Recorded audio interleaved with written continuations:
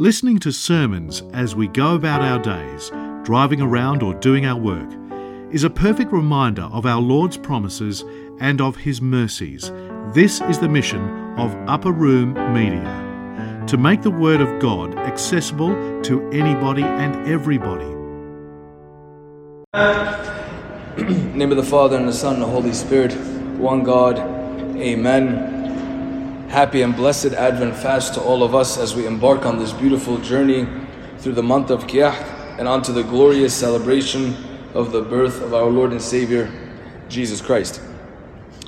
Today's Gospel starts us off on that journey with the annunciation of St. John the Baptist to St. Zachariah in the temple.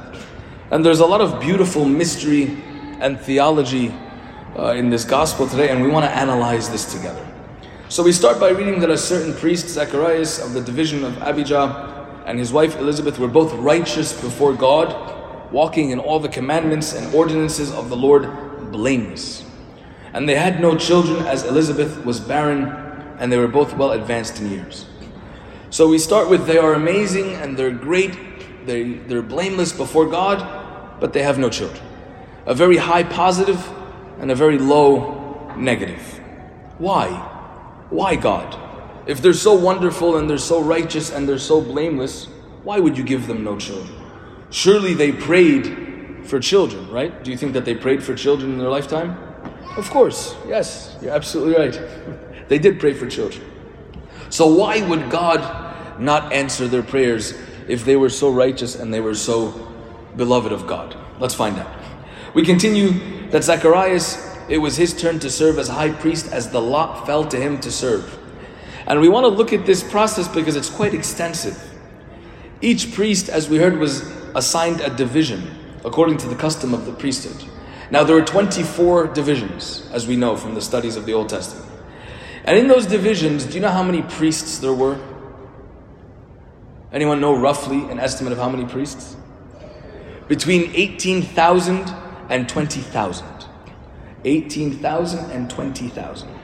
And they were chosen by lot to go and to pray. That means literally someone's name was pulled out of a hat. So you can imagine in a priest's lifetime, he can get to go into the temple to pray once or twice in his entire life. Some of them don't get to see it.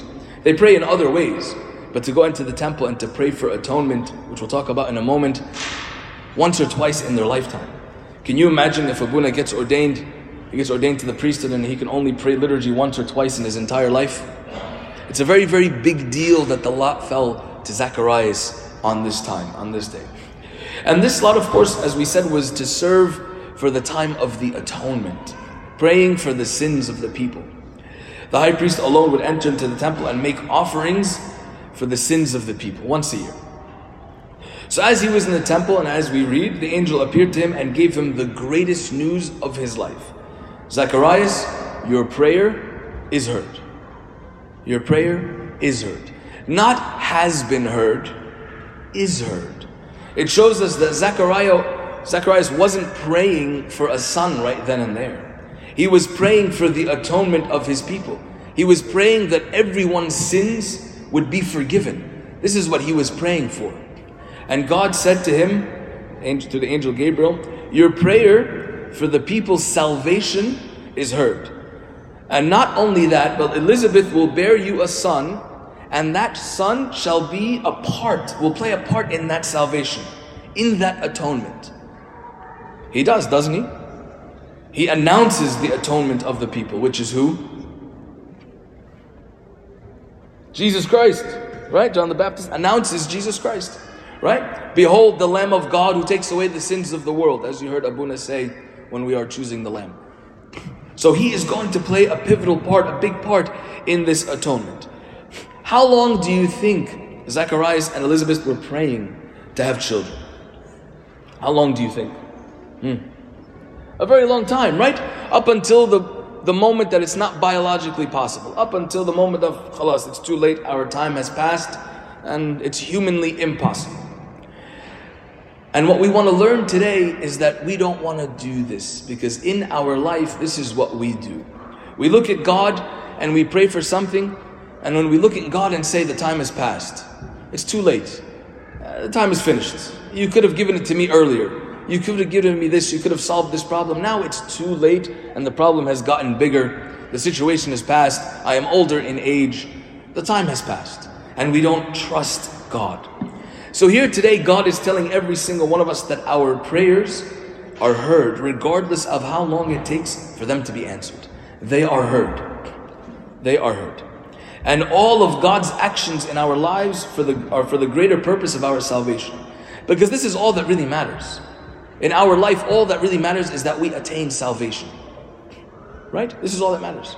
Our goal is to get to heaven regardless of what happens in our lifetime. That we attain salvation. So everything that God is going to give us or not give us or take away from us, everything is for the good for those who love God. And we read this in Romans 8:28. Right? Everything happens for the good. Everything happens for our salvation. God loves us and cares for us. But He answers our prayers at the right time. So Zacharias gets this news, and how does he respond? How does he respond? He responds with doubt. He doesn't believe. And we read, and Zacharias said to the angel, "How shall I know this? For I am an old man, and my wife is well advanced in years." And the angel said to him, "I am Gabriel. I stand in the presence of God, and was sent to you to give you these glad tidings. But you will be mute until they happen because you didn't believe." And the angel says, "Because you did not believe my words, which will be fulfilled in their own time."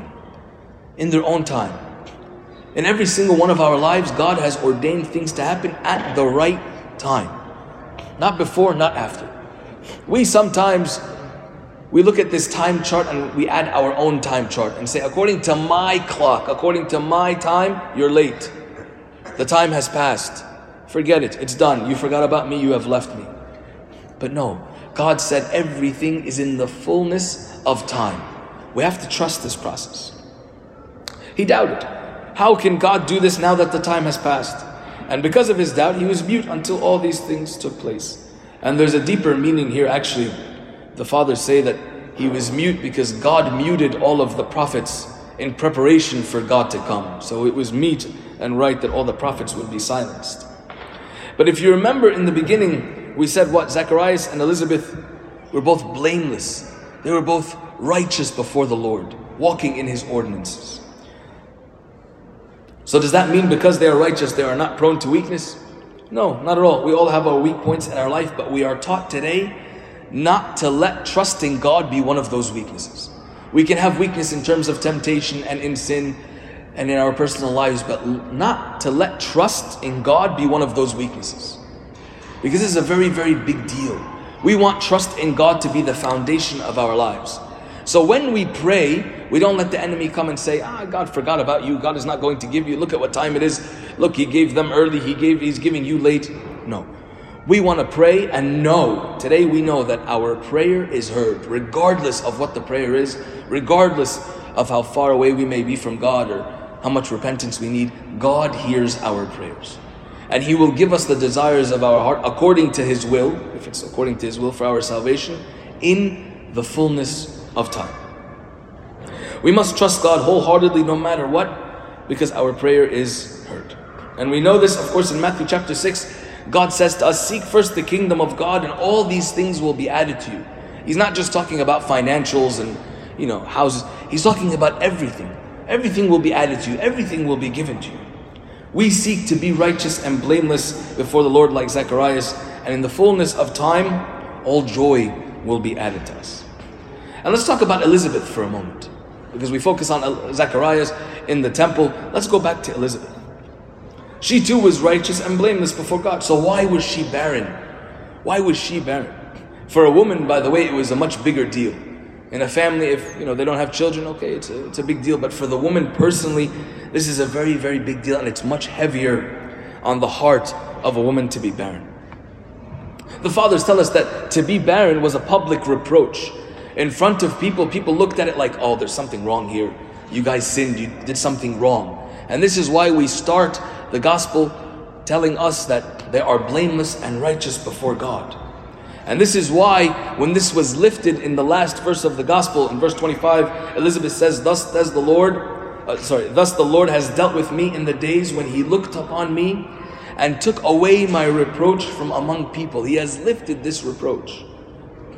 But if we remember the stories throughout the Bible where we see barrenness, especially in those figures who have been righteous and they have been praying and fasting and striving for holiness, we look at Sarah, we look at Rebecca, right? If we read the Old Testament, we look at Rachel, we look at Hannah, Samuel, right? And Anna, the mother of the Virgin Saint Mary. All of them experienced barrenness. And they were righteous. They were righteous. All of this temporary barrenness was in fulfillment of God's plan for the salvation of His people. And when we walk according to the commandments of God, and when we strive to be holy, and when there is still barrenness in an area of our life, we must trust and know that something big is coming. Because St. John the Baptist wasn't just any child, right? All of these children who were born for our salvation, they weren't just any children. St. Mary wasn't just any woman. So anyone who experiences barrenness when they are walking according to the customs of the law and according to Christ and the gospel, know that something big is coming. This child who's coming, yeah, it'll be late according to our clock, but it's going to be something glorious, something beautiful. So we must trust that God is preparing for us something life-changing. Whether it be in the area of work, we want to bring it home, right? In the area of our businesses, relationships, our marital issues, right? Our housing, we want to buy a house, we want this, God give us, why is it taking so long? All of these things God is working in His perfect timing. Children, anything that any of us here are dealing with, anything that we are waiting for, anything that we have prayed for and we have lost hope and we have doubted and said, God, the time has passed. The time is finished. You have forgotten about us. And God today is saying, no. Something big is coming and it's going to be life-changing and it's going to be very, very big. So take comfort and take heart because your prayer is heard. So we want every single person here and those listening anywhere to know that your prayer is heard. We must believe it. Do you remember a few weeks back we talked about the miracle of the 5 loaves and 2 fish? Right? The 5 loaves and 2 fish. If you remember, it said that they were where? They were in a blank place. What was the place that they were in? Deserted. It was deserted. This place was barren. Nothing was growing there. There was nothing. It was completely barren and empty. It was deserted. But look at what God turned this barren land into. If you remember when everyone was eating after the miracle and they're sitting down now, He turned this barren land into a banquet hall. Filled with laughter and with joy. And you can imagine what this was like, right? Like a reception hall. People are talking, people are eating, people are laughing, people are telling jokes. Everyone is joyous, everyone is happy. But before this, it was a completely barren land. You can hear a pin drop, right? And this is what God is doing in our lives. He turns the deserted place of our hearts into banquet halls fit for the King. As long as we strive to be righteous and blameless like Zachariah and Elizabeth were righteous. He fills our heart with joy, with laughter, with dancing. Not that kind of dancing. We're not talking about shake, shake, shook. We're talking about spiritual dancing in the spirit. We're talking about dancing like David danced in front of the Ark of the Covenant, right? And actually in Psalm 29 we read this, and this should be very familiar to the deacons because this is what we wear. This is what we recite when we wear our tunyas. You have turned to me my mourning into dancing. This is the Psalm David is saying this. You have put off my sackcloth and clothed me with gladness, to the end that my glory may sing to you and not be silent. O Lord my God, I will give thanks to you forever.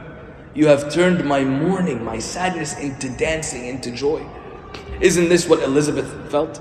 Isn't this how she felt? She felt like she could dance, she could do anything. Khalas, God has removed this reproach from her. He has answered her prayers that they have been praying for, that they even stopped praying for. So let us today not belittle God thinking that He is unable to deliver us from any situation or to grant us the desires of our heart. Especially when we walk according to His statutes. Sometimes we even throw this in God's face. We say, we're doing everything that you asked. We are praying, we are fasting, we are coming to church, we're giving to the church. And you're still not answering our prayers. What more do you want from us? But no, this is what the devil wants us to do.